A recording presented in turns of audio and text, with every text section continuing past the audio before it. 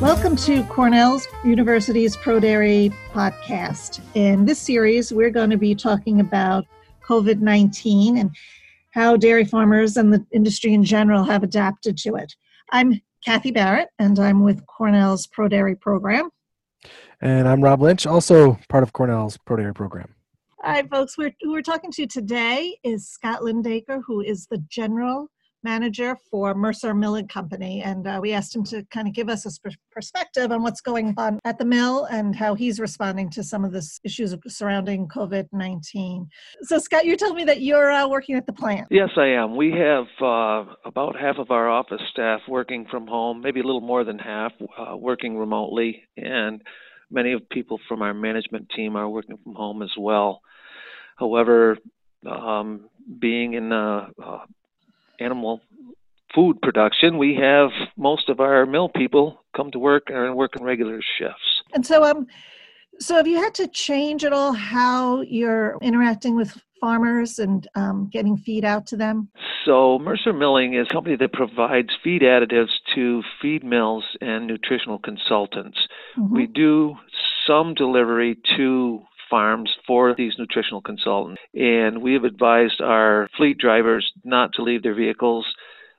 Either they're in the cabs or they're in the back of the truck unloading, and we would like to keep as little contact with others as possible. And so have you seen a difference in how orders are coming in, or have you had to change any of your operations as far as that goes? No, there seems to be maybe just a little bit of people trying to build some inventory, although most of our customers are limited on storage space to start with. Orders are still coming in at regular clip.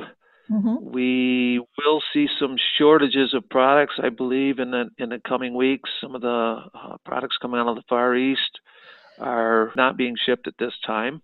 Mm-hmm. So how will you adapt for that? For those products that are not going to be available, nutritionists will just have to make adjustments. Mm-hmm. At this point in time, it's the products that may be in short supply are not critical to the industry. Mm-hmm. So I think nutritionists will find other ways to achieve their goals. Certainly. How about at the mill? You said, you're the employees that are running the mill, somebody needs to be there. Have you had to make any changes in how you're operating? Yeah, we've closed our building right down. Prior to COVID-19, deliveries could enter our facility and use our restrooms and so on and so forth. We've closed our building right down. We are not allowing any visitors in our factory or in our office space. Our salespeople have been told there's no travel, so they're doing all their work remotely. Mm-hmm. There was a large purchasing conference being held in Seattle, I believe, last week that the whole industry tries to attend, and that was canceled. Mm-hmm. So business as usual, but very, very, we have things locked down very tightly. So you already said that you've limited the contact from your delivery folks on farm, trying to keep that kind of separate so people don't interact directly, and you've got folks working remotely. And then at the mill, the employees that are there, they also trying to kind of keep their distance from each other when they're actually working? Yep, that's mm-hmm. We're really enforcing the 6-foot rule with our people, and they're aware and concerned enough that they're abiding by that. And how about labor challenges? Have you had anybody that has been sick, and even if they don't have COVID-19, but they're concerned that they might? And have you had any issues along those lines of being short-staffed? We had one employee a week ago Friday that thought he may have some of the symptoms of COVID-19, and we sent him home. Mm-hmm. We will leave him at home through this week. That'll be 14 days. My understanding is he has not had any of the symptoms since then, and was unable to be tested because he was asymptomatic. Mm-hmm. The other employees are quite concerned that they don't want him back in the building until the 14 days has passed. At this point, we've had no other issues with health. I think mm-hmm. the day will probably come, but so far we have not had to experience that. Mm-hmm. So it's one of the things that farmers have been concerned about is if folks get sick and they're short-staffed, the type of work they do on farms, and I imagine the same as with mills, is fairly specialized, not just somebody who can walk off the street and run a mill. So do you have sort of contingency plans in place in case you do end up with some folks that are sick? Yeah, the final step that we can take here would be to split our shifts. We've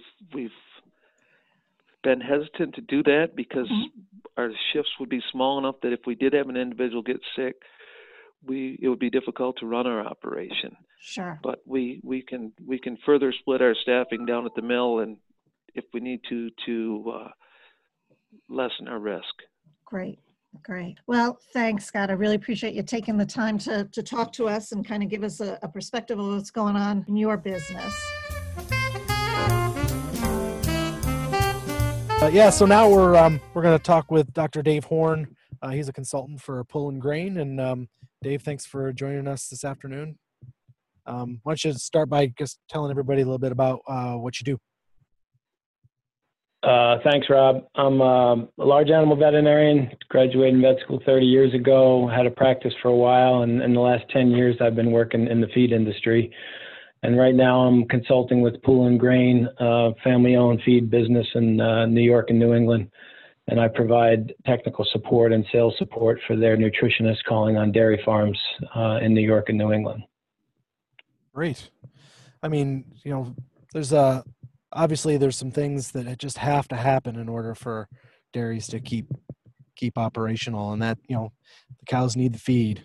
So it's great you can join us, and maybe Dave share us a little bit about, some of the procedural things that we should be thinking about when, feed ingredients are showing up on the dairy, and how do you provide consultation services for your clients in this new environment? So we've been asked by Pool & Grain to minimize the presence on the farm, basically to just do what's needed to service the customers. For the nutritionist, that requires often taking feed samples from the bunk, walking cows, and sitting in front of their computer and downloading their dairy comp or their PC Dart or their on-farm testing information. So the walking the cows part is okay, and the taking the feed samples is okay, but being in the office is not always a risk-free behavior. So over the years, there's been more file sharing, so more and more nutritionists have access to the farm's computers remotely and through Dropbox and things like that. So they've been doing more and more of that just to be more efficient with their time and to be able to access records from home before they get to the farm so they can be prepared when they get there. So there's a lot of file sharing going on remotely, which is really, really good. And so if they have to go into the office, they've communicated with the farm ahead of time. I'm going to be at the farm. I'm going to take samples, and then I'll just need to run in and grab a backup from the computer. And they'll go in, when no one else is in the office, they'll go in, take their backup, and leave. They'll more than likely be wearing milker gloves. A lot of them are carrying disinfectant wipes with them. So basically, they're in the office long enough to take a backup of the computer. For farms that are preferring that not even take place, then for sampling, the consultant can leave their feed bag, their sample bags on the farm with mailers, and the farms can just take their samples and mail it to the labs by themselves. So really, if things are going well on the farm and there's not a lot of feed changes going on, there's little or no visitation. It's a phone call. How are things going? And looking at records remotely. There's some parts of this that it's harder to do if folks aren't used to taking their own samples.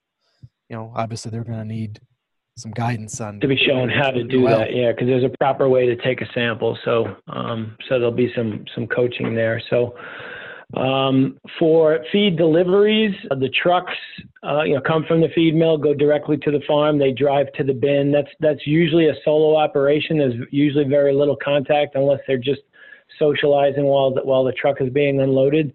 So obviously there's social distancing that can take place when that happens.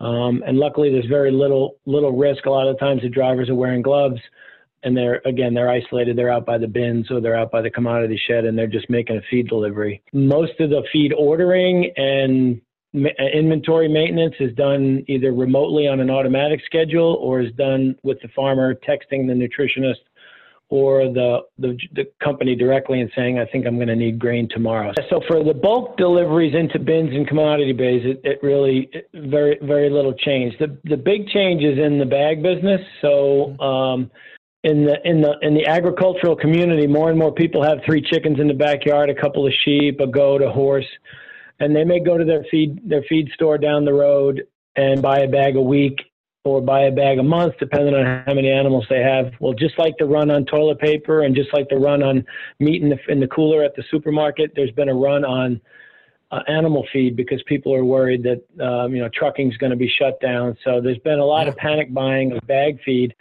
And so what that means is that the guys making the bags in the mill are working long shifts to satisfy dealers and farm store demands. And that's been a big strain because in some cases they're, 20, 30, 40% increased production with the same crew.